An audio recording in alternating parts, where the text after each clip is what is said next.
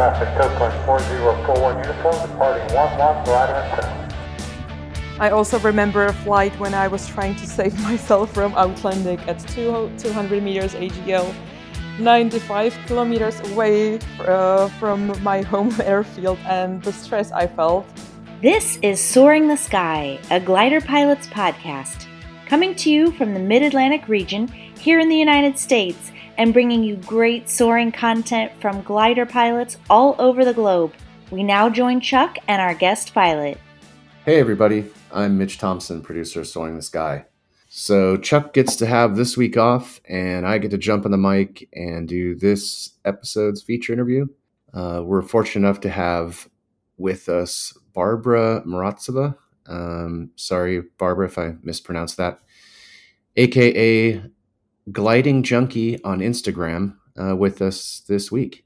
And it's great to get her back on the pod and share with you some of her experiences from the 2021 season and just overall catch up since the last time we had her on the show, which was quite some time ago now. And speaking of time, it has been flying with life in general and this podcast. And now we've built up something over 150,000 plus downloads, I think. And we're ranking top 5 in most major countries around the world where soaring is a thing. So really happy with the growth of the show and the number of new people that are coming on board every week. It's really great to see that. And it was always our goal to expand the sport of soaring beyond just the confines of current and really active glider pilots to other people that might just be adjacently interested or curious about our great sport. We couldn't do all this without, of course, the great guests that we've had on the show, and certainly not without all the great listeners that have come on board and stuck with us throughout this whole crazy journey. Please feel free to reach out if you or someone you know wants to be on the show. And please, of course, share our podcast with all your friends and family that might find this interesting. Also, like with all podcasts, if you haven't already, please give us a review on your podcast app of choice. But anyway, let's dive into the interview with Barbara. It was a lot of fun to catch up with her, and we think you're going to really enjoy this episode. And so without further ado, Barbara Muravtseva, the Gliding Junkie. Barbara, welcome back to the show. Thank you, Mitch. It's been, my pleasure. It's been a while since we did a full interview segment with you, and since then we've picked up many thousands of new listeners. So might be a good idea if we could just get you to maybe start with a short intro of your aviation story and how you got into soaring, sailplanes and racing and all that good stuff. Okay. Well, hi, Mitch. Thank you for having me once again on the podcast, because you grew so fast and you grew so well, and I really love to listen to the podcast and other pilots all around the world. So just to briefly introduce myself, I'm Barbara. I'm from the Czech Republic, and I've been flying since 2012 in Zbraslavice Aero Club, thanks to my parents, who are both members there too. And I'm Czech Women Gliding team member, and I participated at Women Worlds 2019 and Junior Worlds 2019. I currently fly LS8, and I'm also a gliding instructor, and I'm a member of Czech Sporting Commission. And I have no idea how I found the pure joy out of competitions, because nobody in my family enjoy that well. They just enjoy flying just as it is. So this is something I don't know, but I find it really joyful and really beautiful. So both your parents are soaring pilots? Yeah. And my dad is also a tow pilot. So we have it like a full team because my mom is also a scorer at gliding competitions. So it is always like a family stuff when there is a competition in Czech Republic. So let me guess, who was your tow pilot for your solo? That was my dad, obviously. Right. That's great. How did that go, by the way? Were you really Well, were you it more was nervous having your dad towing you, or less nervous? well. I actually found out like last minute that I'm going solo because I didn't really expect that because I'm always unsatisfied with my performance. Speaking about gliding, so I was like really sad that it's not going ahead. But then I flew with one instructor. He told me, "Okay, this could be just the examination before solo. So now you go solo." Everybody knew, but except of me. So I found that really last minute. So I didn't really have time to start being nervous or something. You And probably did that on purpose, just yeah, I think for a so. reason, I think right? so. You wouldn't. I think so. I'm really glad they did that like this because in case I knew in advance, I would be so nervous and Yeah, it you wouldn't be wouldn't be sleeping, really that good. right, and just be too nervous. So Yeah. that's that's cool. So yeah, so 2020 was pretty bad with COVID and all that relative to the competition soaring. But it seems like things improved a little bit in for the 2021 season. The season 20 and 21 was a bit uncertain because most of the world competitions were cancelled or postponed somehow. Mm-hmm. And during God knows which wave it was, a national championship in Czech Republic received an exception again Right. with really strict measures, but we were all glad we could compete at last. We enjoyed the Wave Camp 2 this year, finally. So I think that after all, it could have been much worse. Where was the wave camp? Where it was at the Jeseníky Mountains in Czech Republic, as every year. But last year it was cancelled, and luckily this year we could do it after all. Even though we were really worried if another lockdown would strike, but luckily it also happened, so we could enjoy the last joy of the season as well.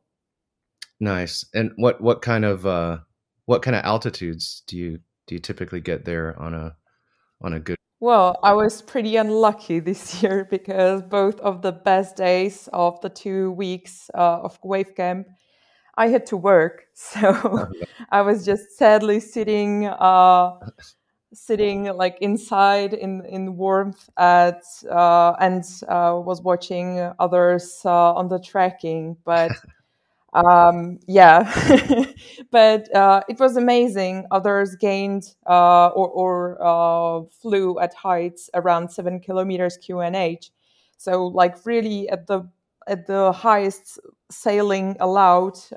Speaking about wave areas, so it was pretty amazing, and we enjoyed sunny weather. There were like out of the 2 weeks, there were 2 or 3 days that it was raining or it was Mm-hmm. like really cloudy. So otherwise, it was really great experience to be there for the whole 2 weeks. Even though I didn't fly the best days, but others enjoyed it. So I was glad it was a successful wave camp. It was good. And does air traffic control open a window specifically for that camp, or don't? We have an agreement with like Czech organization that controls the airspace over the Czech Republic, Mm-hmm. and we are lucky enough that those areas might be activated throughout the year because in the past it worked like there were only those 2 weeks when those airspaces were allowed for gliders, and now you just have to call a day before and activate the airspace. And good thing is that those airspaces are not really like in the path of commercial flying. Mm-hmm. So it's not that strict for the commercial flying as well. Of course, it is under a coordination with both sides. So we have to maintain those airspaces as we don't do any violations of the areas or airspaces. The other side is really willing to help us, so there is a great deal, and we're trying to maintain it for the next years. Yeah, that's fantastic. Sounds like you guys get a lot of support from, your local government and, supporting agencies and whatnot. That's fantastic. Yeah, we're really grateful for this because not everywhere it works. Not everywhere it works like that, and of course it is like a great coordination and discussion between all those organizations like civil or sport flying organizations and the official organizations in charge of controlling the airspace. So all those people who are involved are like the biggest heroes for us, for all our wave pilots, because Yeah, they are those people who are responsible for the deal. So yeah, huge thanks for them. fantastic. So sticking with 2021 racing for a minute, it was great to see a woman pilot from Germany, Katrin Senna, do so great at the Sailplane Grand Prix World Final. I think that was in September, Mhm. and Yeah. my guess is you and many of your fellow women glider pilots from all over the world were rooting for her, and I bet she offers up a lot of inspiration for younger pilots who see what she's been doing. Yeah, well, I don't know how others or other pilots, but I so love to follow sailplane Grand Prix races, like all of the races. And I was so glad that there were two women nominated for the Grand Prix, like Melanie and Catherine. I was so happy Catherine did so well and came fourth total, beating one of my gliding idols, Tyler Holligos. And I always cheer for women pilots all around the world because when I see such success, it motivates me that next time it might be me or any other woman in the world who is aspiring or trying to achieve something in gliding.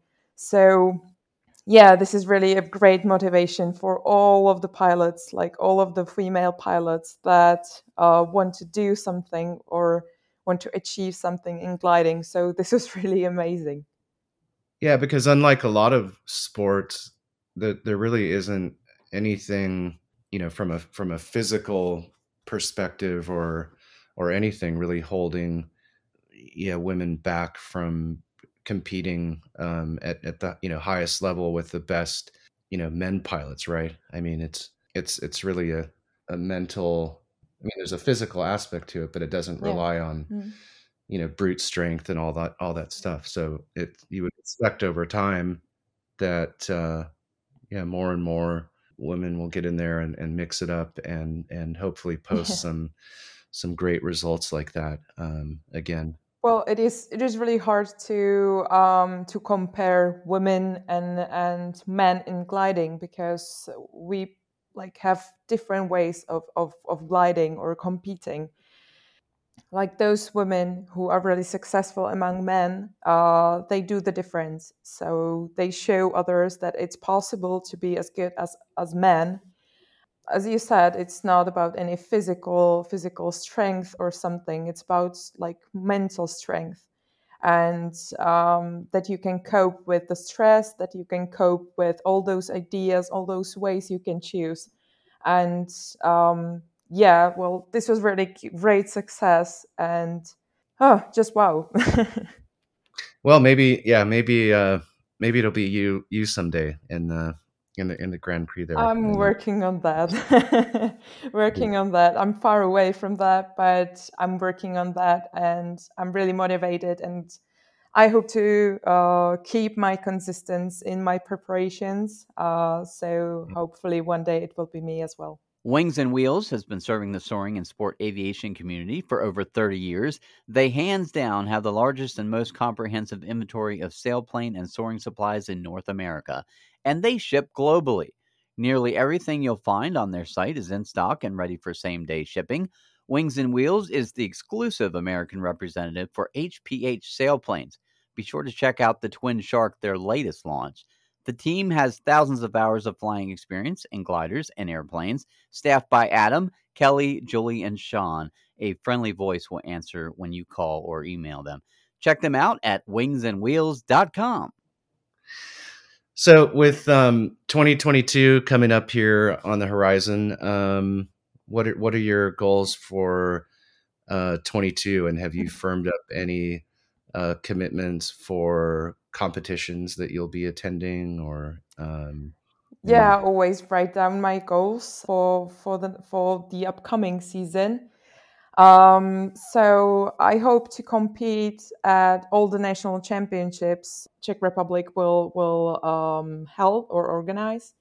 So it will be a national championship and Czech regional championship. And also my home IRA club organizes AZ Cup, which is like the first competition of the season each year, which was sadly cancelled due to COVID this year. Mhm. So hopefully next year it will work out with the situation and everything. And so I can compete at my home as well. And luckily, the Czech Nationals will be organized by my home IRA club as well. So I will be at my home, basically. So Oh, great. yeah, I have really high hopes for next year. I always have high hopes. I always have those dream goals.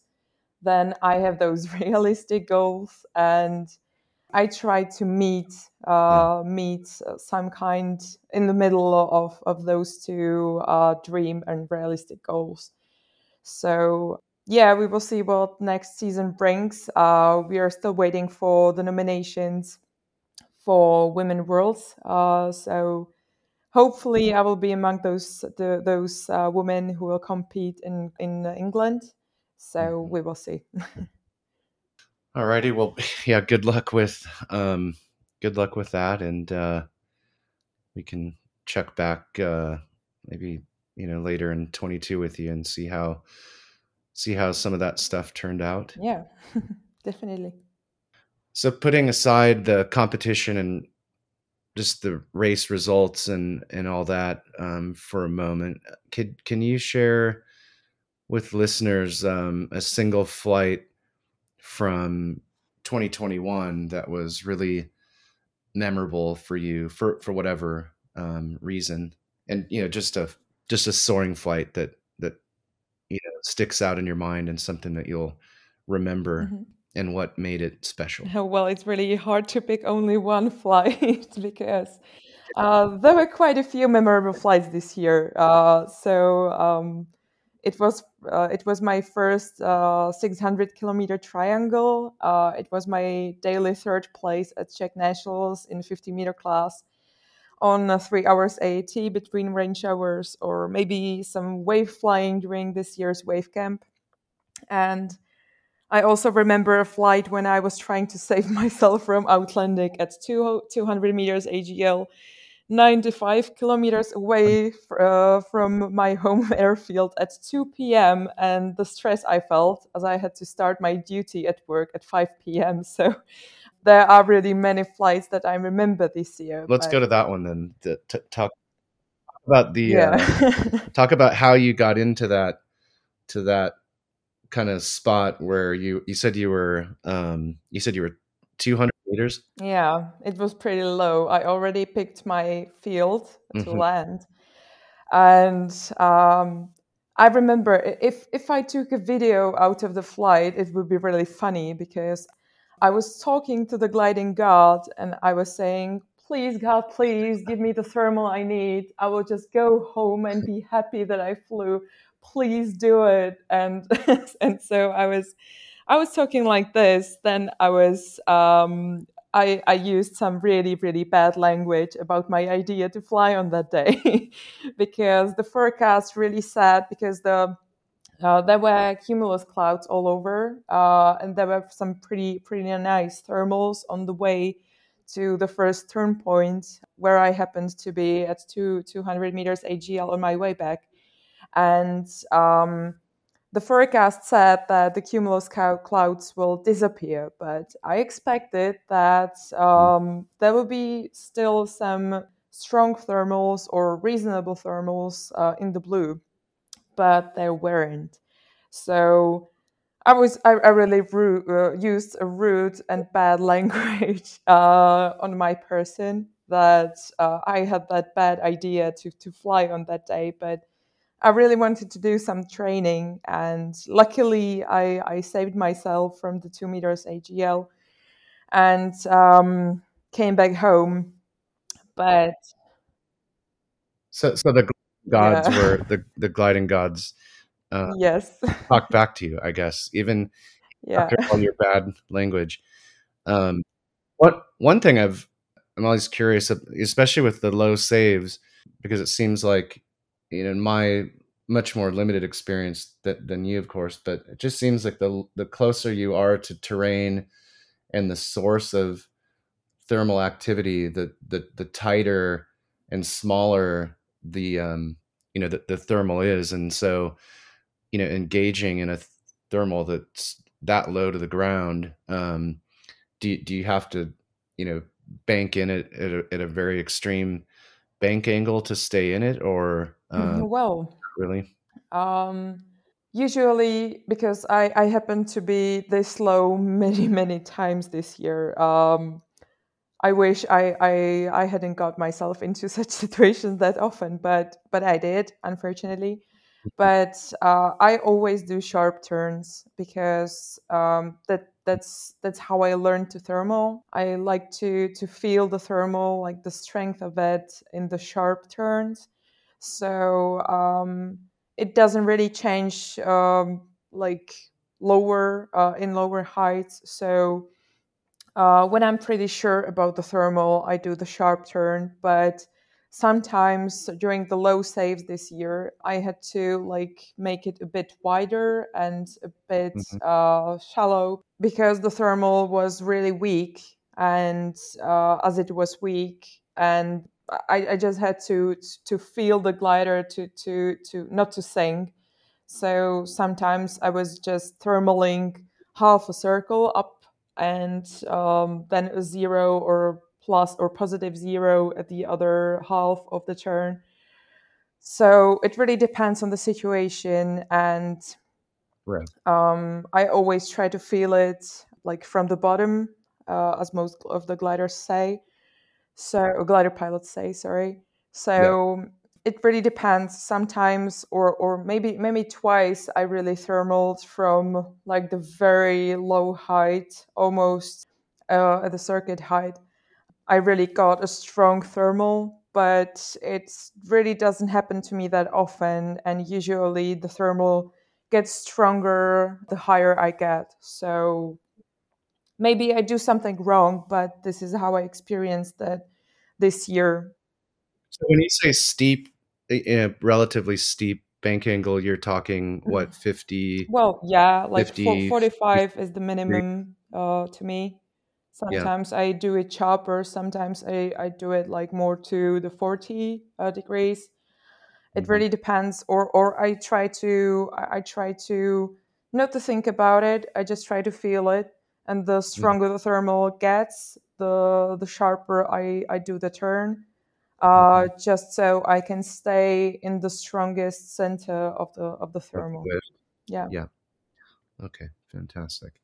So, well, and now it is kind of off season, so this leads into the next question. So, when does your season there typically wind down and everybody packs up their gliders? And what do you do in the off season to stay sharp? Whether that's reading, books or watching YouTubes, or maybe travel down to some southern hemisphere soaring sites or Condor. Maybe you could talk a minute about kind of your off season. Well, the thermal season typically ends in September in Czech Republic. Sometimes it's like in the beginning, sometimes it's in the end of September. We managed to fly like a really, really short task in the thermals, really the last day of September. But the rest of the September wasn't really thermal friendly. So it really depends. Almost immediately, the thermal season is followed by a wave season. So for me, the season ends mid-November when the wave camp ends. And since then, I only fly occasionally when the weather allows us to, because as I'm an instructor, sometimes we manage to do some flying with the students. But nowadays, the weather really doesn't cooperate for any flying, so it's not that easy. So when the season ends, I usually go through all my flights, or those ones I remember the best. And I usually compare my competition flights with flights of day winners immediately after flight. But I feel like it is great to do it once again with some kind of a hindsight. So I do it like twice. And usually I try to take those IGC files of people I remember that were probably flying with me, or we bumped into each other during the task or something. I also read Soaring Engine books by G. Dale every year to refresh the knowledge. I also watch YouTube videos, and now I also plan to explore some flights on WeGlide, if you've heard of that, some kind of a new OLC. I think that also a mental preparation is really underestimated in our sport. So I also try to devote some time to this part of the preparation. And you mentioned Condor, and I really love the idea of flying Condor during winter, but I'm afraid I would find a new addiction. So I'm kind of rolling over that.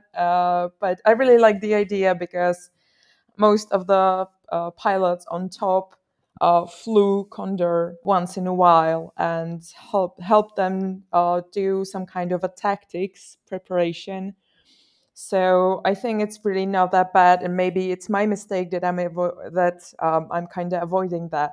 Our longtime sponsor of the show, the Soaring Academy, is engaged in nonprofit outreach work with local area veterans and also with young people for the STEM programs at their top-notch glider port facility just outside of Los Angeles, nestled near the north side of the San Gabriel Mountains. They also have a fantastic flight school and are continuing to turn out great glider pilots every month. If you like to donate to their nonprofit initiatives or learn more about their flight school, go to soaringacademy.org or check them out on Instagram at Soaring Academy. Well, it's also to be able to look at some other. You can look at other landscapes, or if it's a competition you've never flown in that area. Yeah. At a minimum, it's good to be able to get kind of a three-dimensional perspective of some some new place. Actually, I flew from Lesce, which is like a default airport in Condor, and it's in Slovenia, in the Alps. And like few years ago, I think it was 6 years ago, we went there for a few days to fly. And like few weeks earlier, we we just tried to get familiar with the area, because it was the first time for us we flew in the mountains. So it really helped. Also, speaking about the orientation in the area, because as we flew, we knew where we are, where we should go, or where we shouldn't go. So this is really the greatest preparation for any area to which you weren't yet. So yeah, I definitely this is a good thing. So yeah, now we are getting to it. It's my mistake that I'm avoiding that. So Well, and for younger pilots that don't have a lot of cross country experience, one other cool thing is that you can use like an UDI or even a tablet mhm, running XC or something, and you can actually use the flight computer mhm, with Condor so that you can kind of learn how to navigate around your screens and where you're mhm. swiping and how you're where you're clicking and do all that stuff on the ground so you don't have to figure that out up in the air. Well, yeah, I agree that it might be like a great kind of a low cost preparation tool. Yeah, yeah, So yeah, definitely. Yeah. You also mentioned traveling to Southern Hemisphere. yes, It would be my dream to travel there each winter, but it is financially demanding. So yes. it's so it's something I can't afford at the moment, but it is definitely one of the goals. There are some Czech guys now, like in Namibia, so and they are flying 1,000 kilometer tasks, and it is really amazing to watch them. And it would be really great to join them sometime. So maybe I will try the Condor as like most affordable way to try it. That's yeah. And speaking of Namibia, I just saw the Stefan Longer's latest. Speaking of thousand Mhm. kilometer flights or whatever, but yeah, where they're landing basically as the sun is setting and big Yeah. overdeveloped. There's some big storms off on their left, and that was really cool.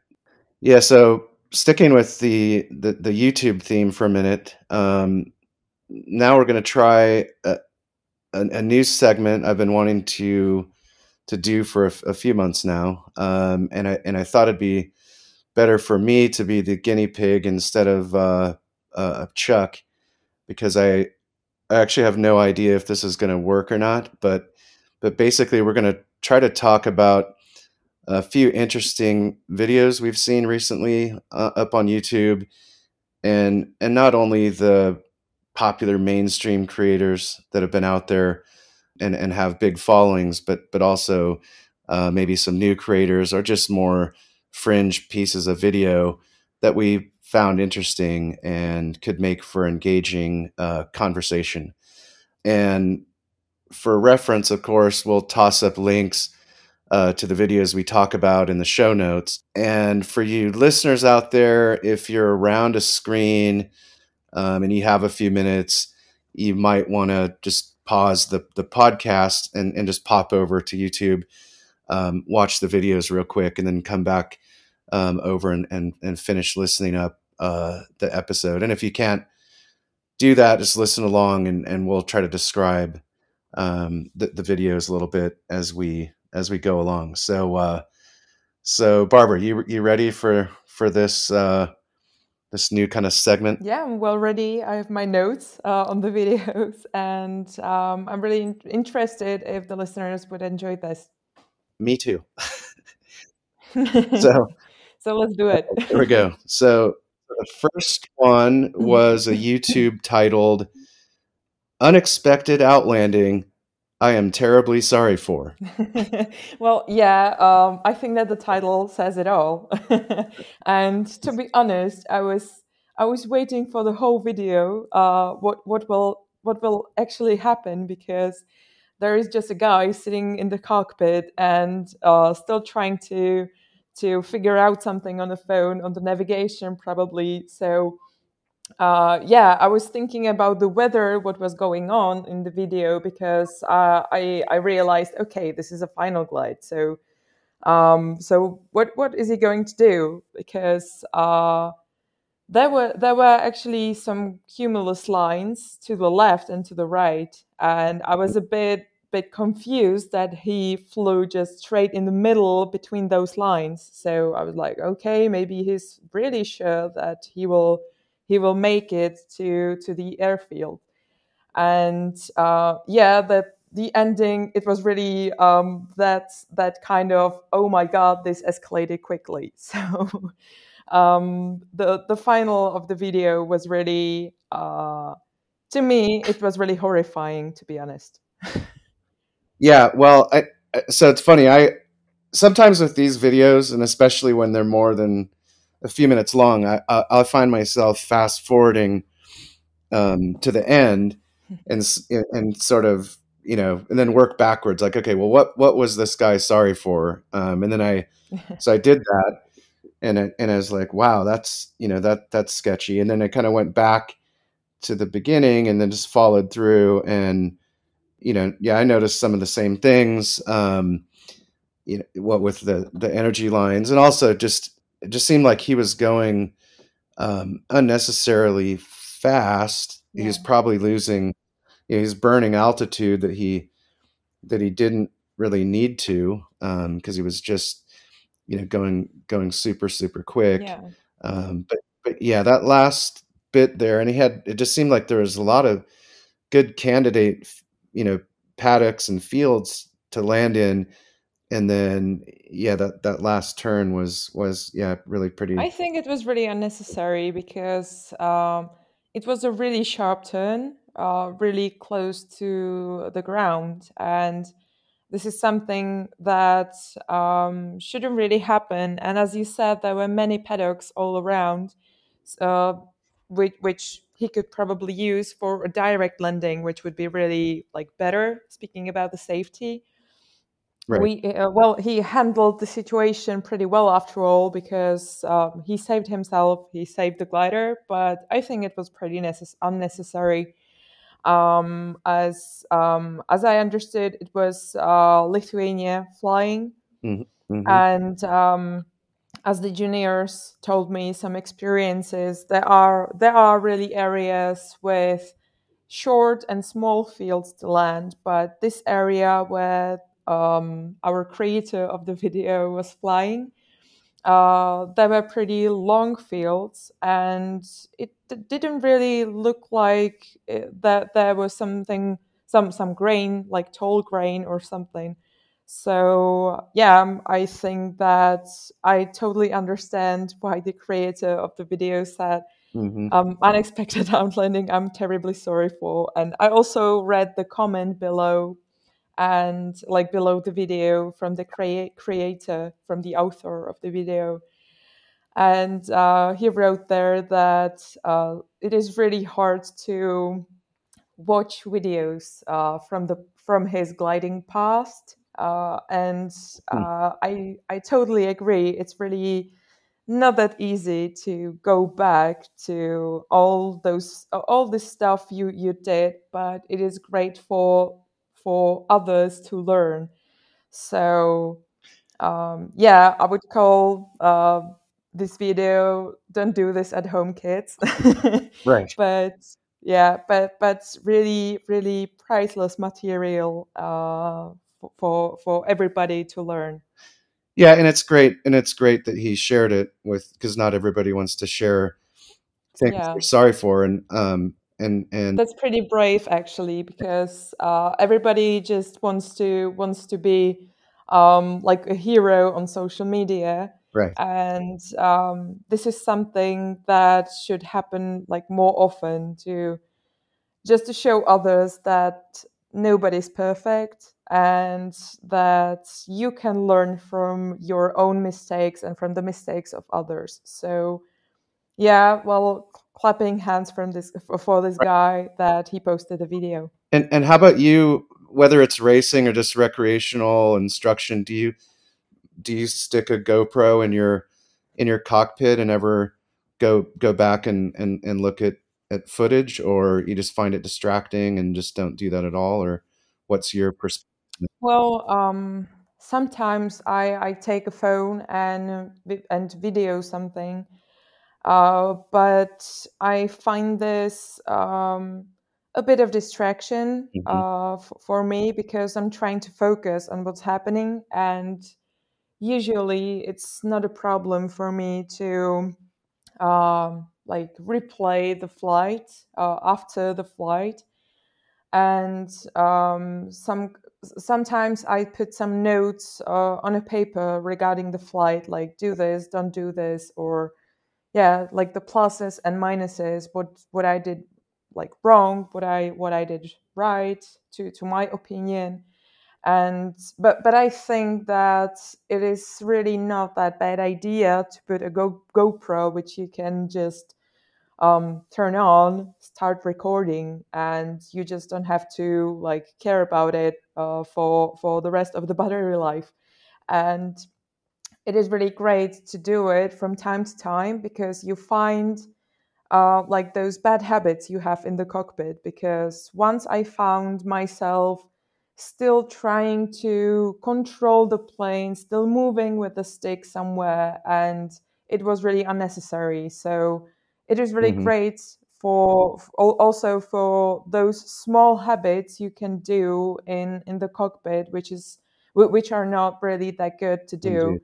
So from time to time, it's really good to try, but I don't do it that often, to be honest. Got it. All right. So next up on our YouTube list here, this YouTube was titled "A Glider Stall at the Ridge. Remember to fly fast." And again, the title pretty much says it, but Barbara, how about you just briefly summarize the video and what were some of your thoughts, and where this was in, I'm going to say Italy, in the Alps somewhere. Yeah. Is that right? Mm-hmm. Yeah, I think so. It was somewhere in the Alps in Italy. And basically, in the video, there is a two-seater, I suppose, two-seater flying a ridge. And there were pretty nice comments from the author of the video. And as you said, the title says it all. Fly fast, and because ridge flying is basically low flying with less time to think about your reaction. What will you do?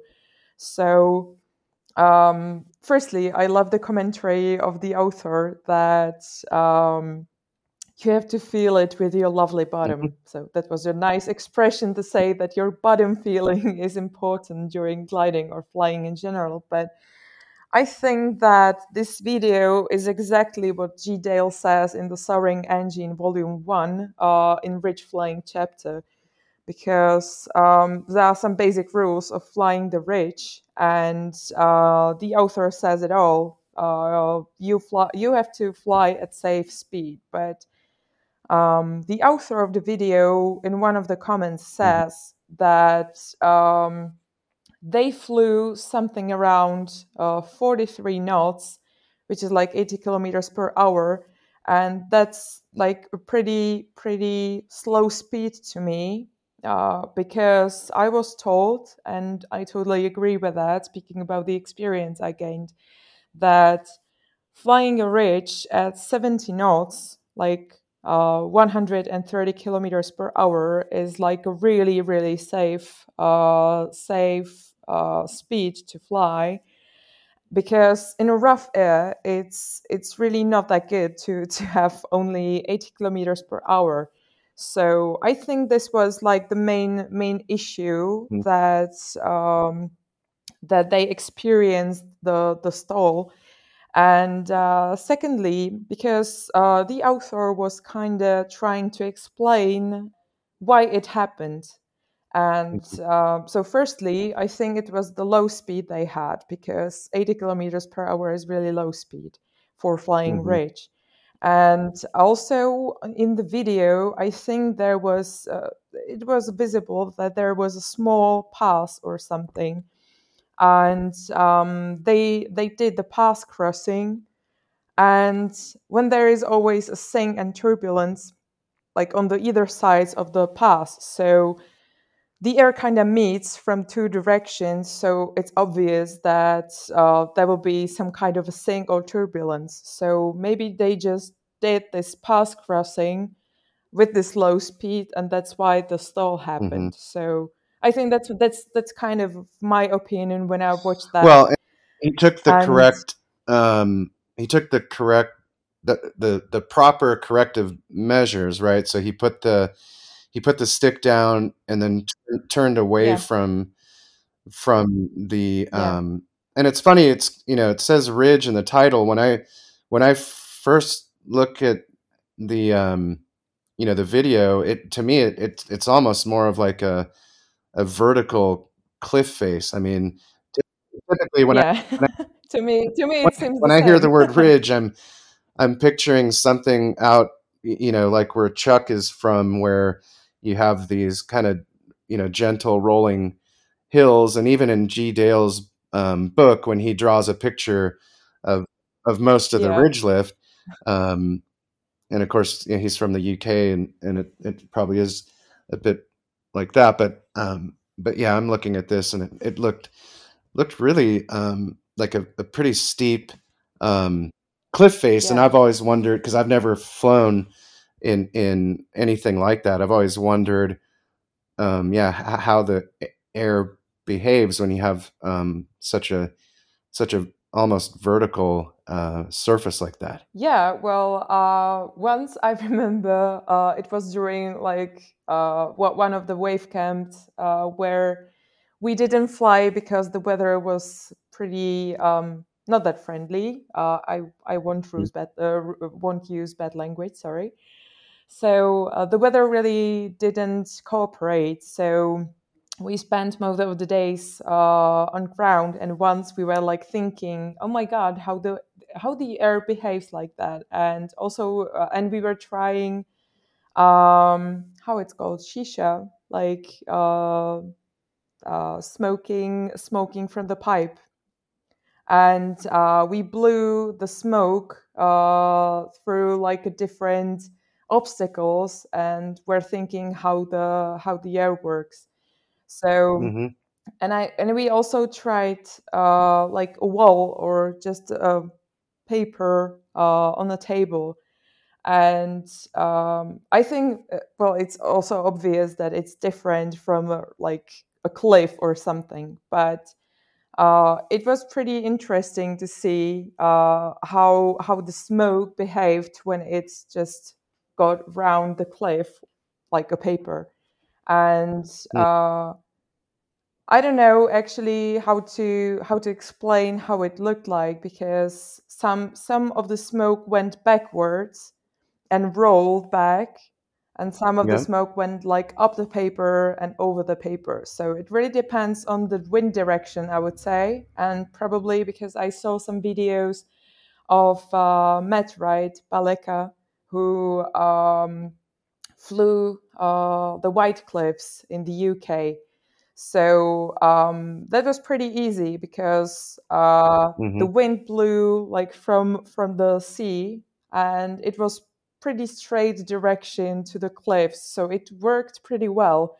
But speaking about those steep ridges, if we may call it ridge, in the Right. mountains. I think it might be affected, like from the valley, like from most of the other ridges that are at the other side of the valley. So Mm-hmm.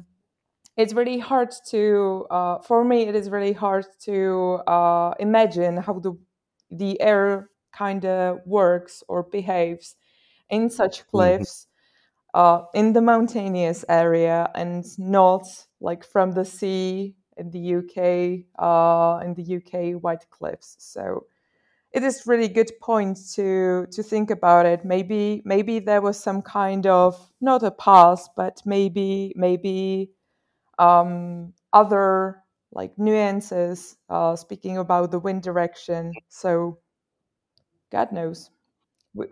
Yeah. Well, We would need to try to find out. Aerox, the #1 in portable and engineered aviation oxygen systems, your source for FAA-approved oxygen masks and portable oxygen systems, and now introducing the Aerox Pro 2 Plus Flight Bag portable oxygen system. Small, lightweight, and simple to use, the Pro 2 Plus is perfect for the occasional user who wants the flexibility to access higher altitudes without worry about flying impaired. Now available at Aerox distributors and at Aerox.com. So remember, our friends at Aerox, engineered for aviators. So last but not least on our video list, and speaking of pretty steep, big mountains in the Alps, the title of this next one, Glider Outlands in Alpine Valley. And I remember the first time I watched this, my eyes got very big, and I was I felt the glider was really boxed into this pretty confined area, or at least it would probably feel like that to me in the cockpit.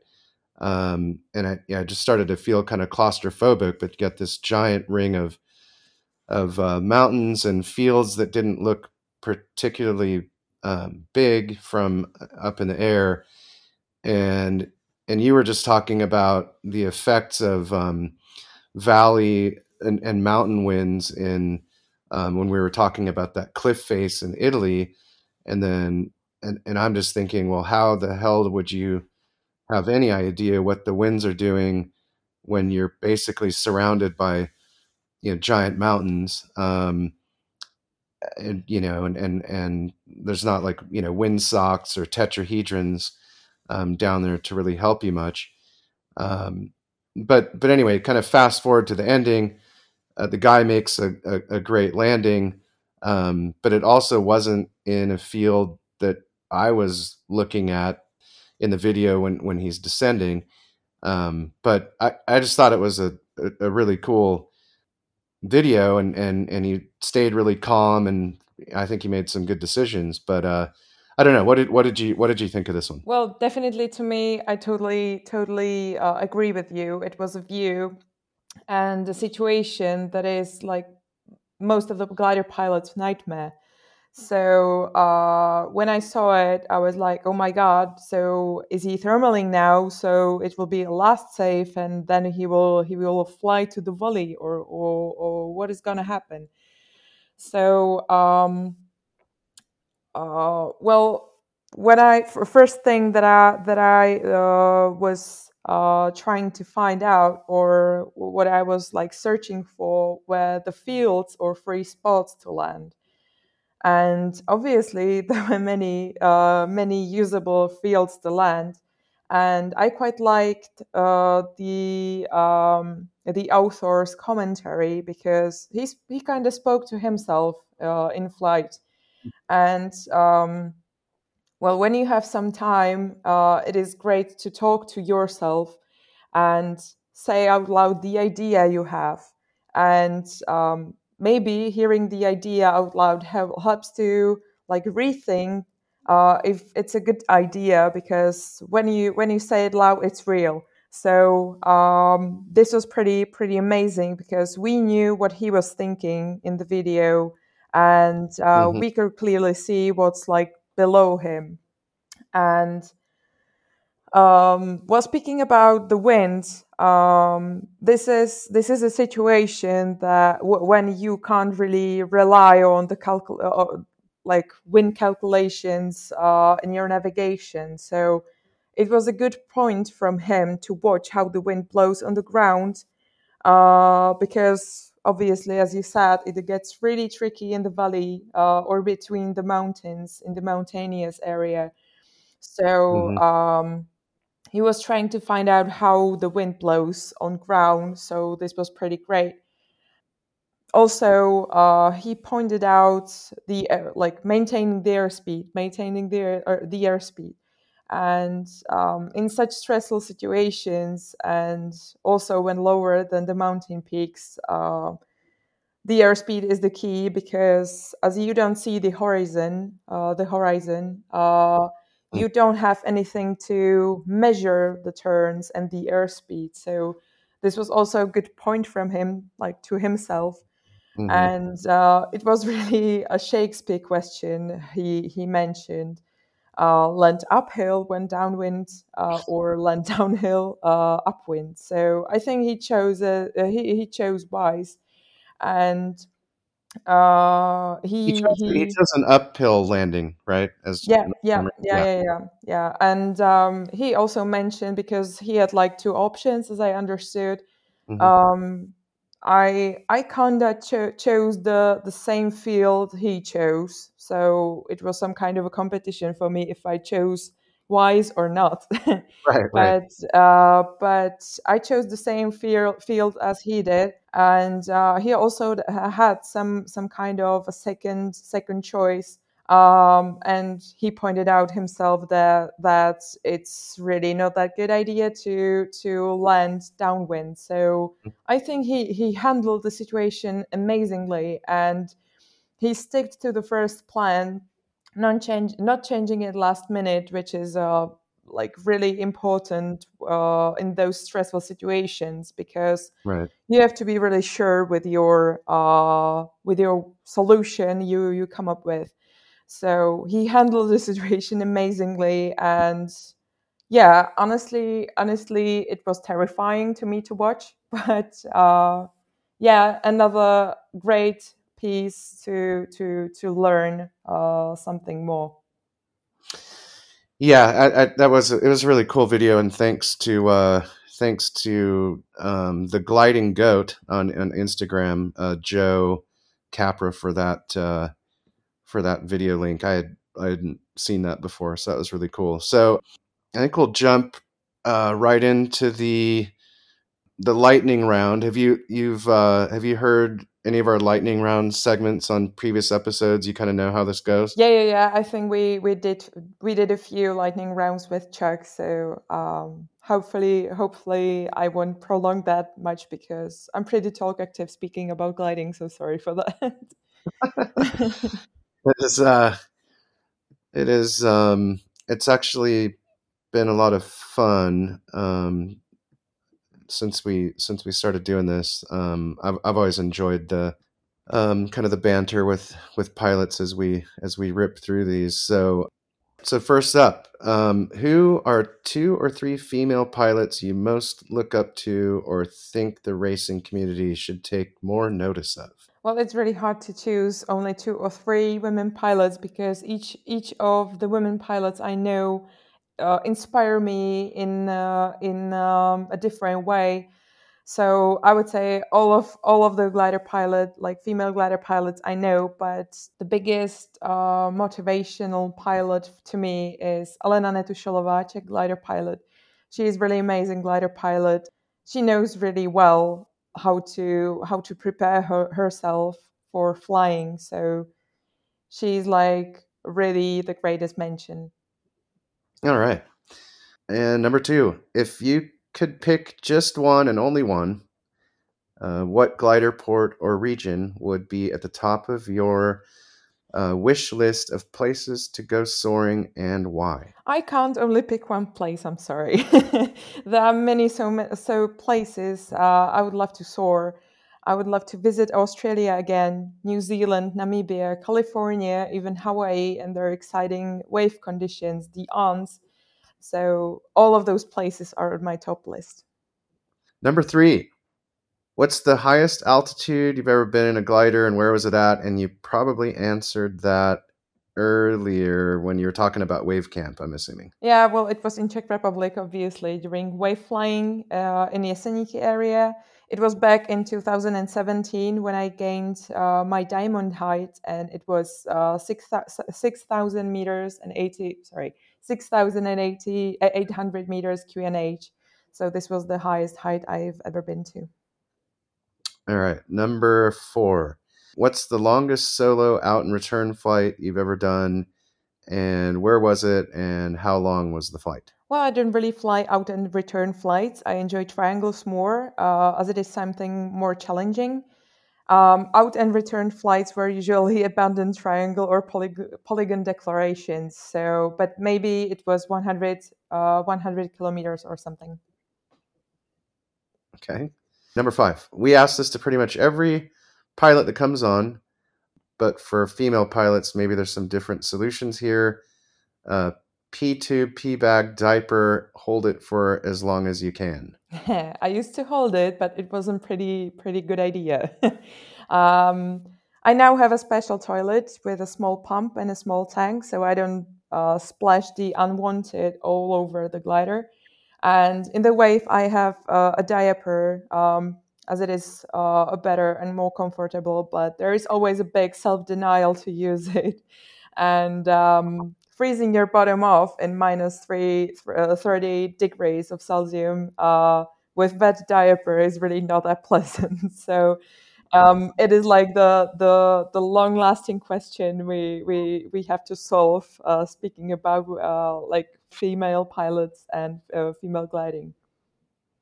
All right, where are we? Number 6. If you could fly your glider at only one bank angle other than 0 degrees level, what would it be? I like the thermal, more sharper turns, as we probably mentioned earlier on. So definitely more sharp than less, depending on the thermal strength.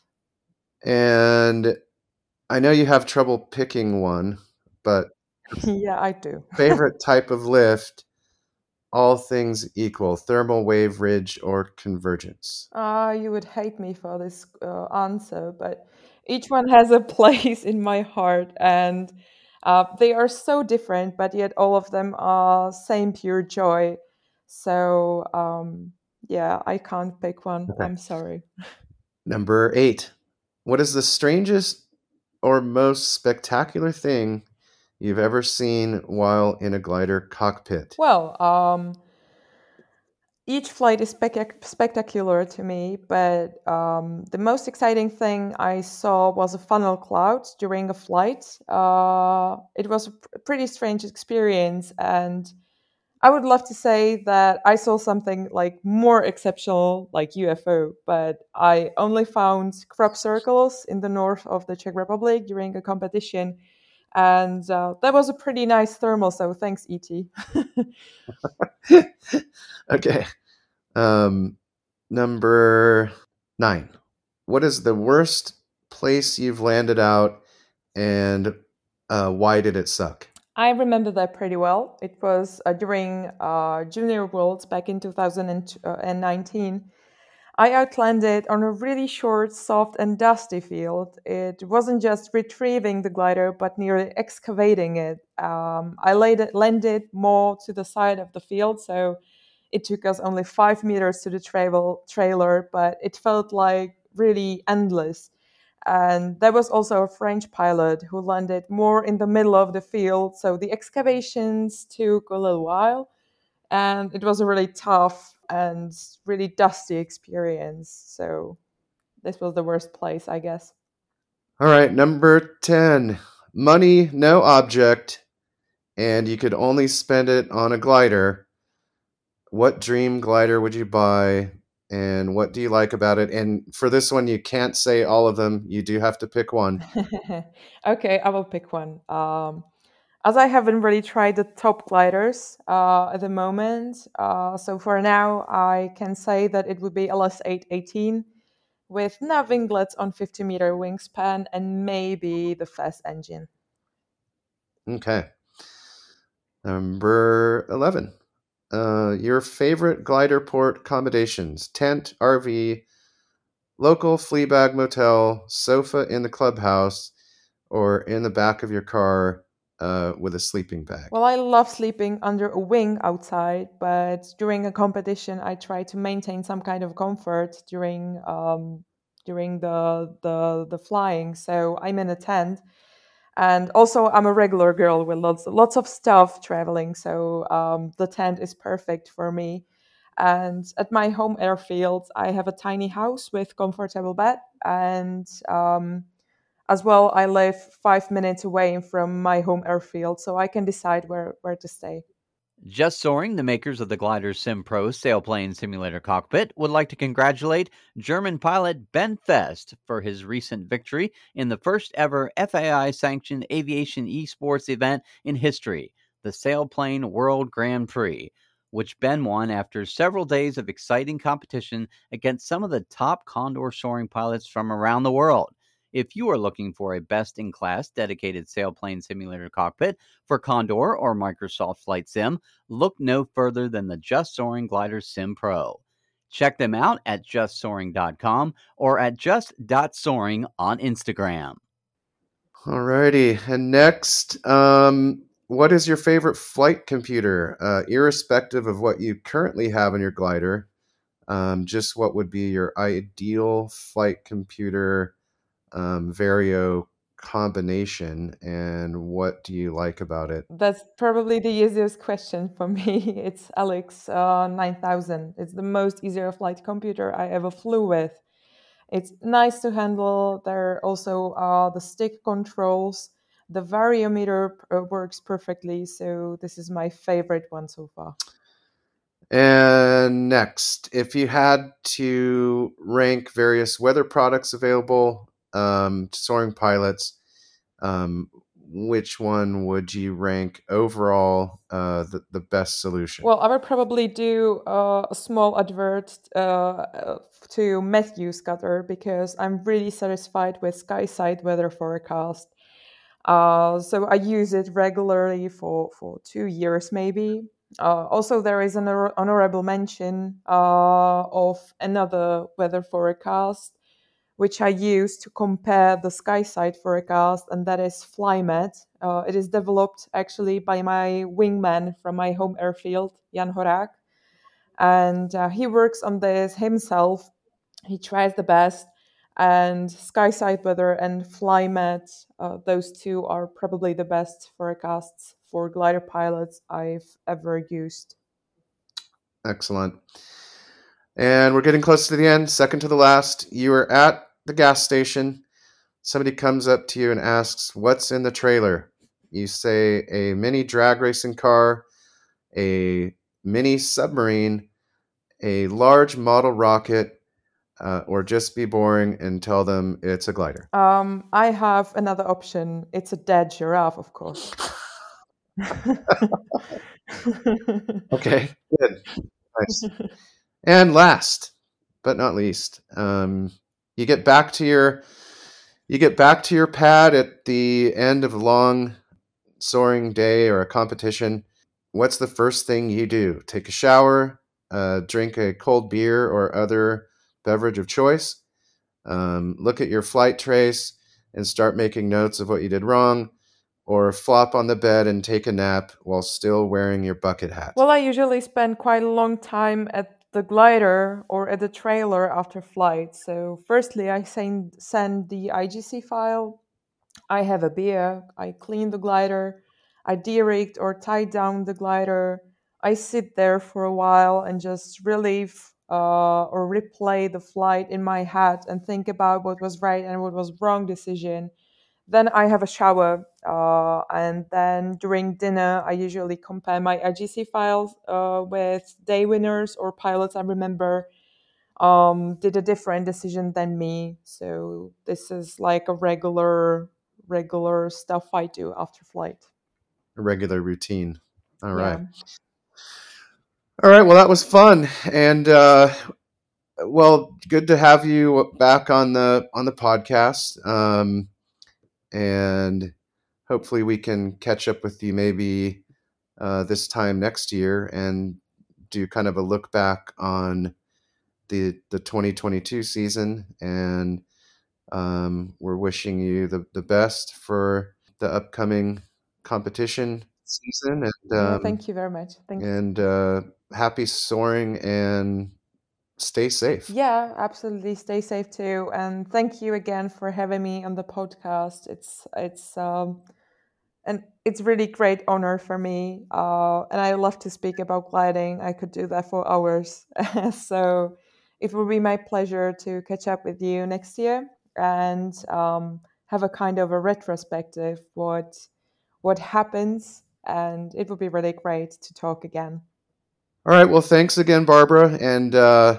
And we will catch up next year. Yeah, let's catch up next year. And thank you all for listening to my bad jokes. Hey, it's Chuck. Just wanted to jump in here before we close the show and thank Mitch and Barbara for bringing us that fun chat. You know, I really enjoyed the discussion of those soaring YouTube videos.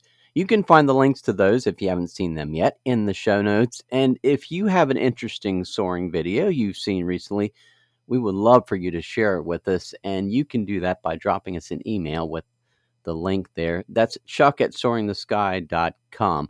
Until next time, stay healthy, stay safe, and happy soaring. If you would like to say hi and let us know where you are enjoying the podcast, we would love to hear from you. If you are a glider pilot and want to share your aviation journey, contact us at chuck@soaringthesky.com or send us a message on our website at soaringthesky.com and Chuck will get in touch with you.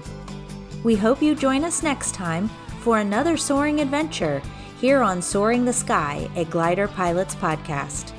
Soaring the Sky is written and produced by Chuck Fulton, co-producer Mitch Thompson. Original music for the podcast was written and produced by Kim Spangler. Graphic design for the podcast was created by Zachary Fulton. Voiceover work was done by Michelle Perez.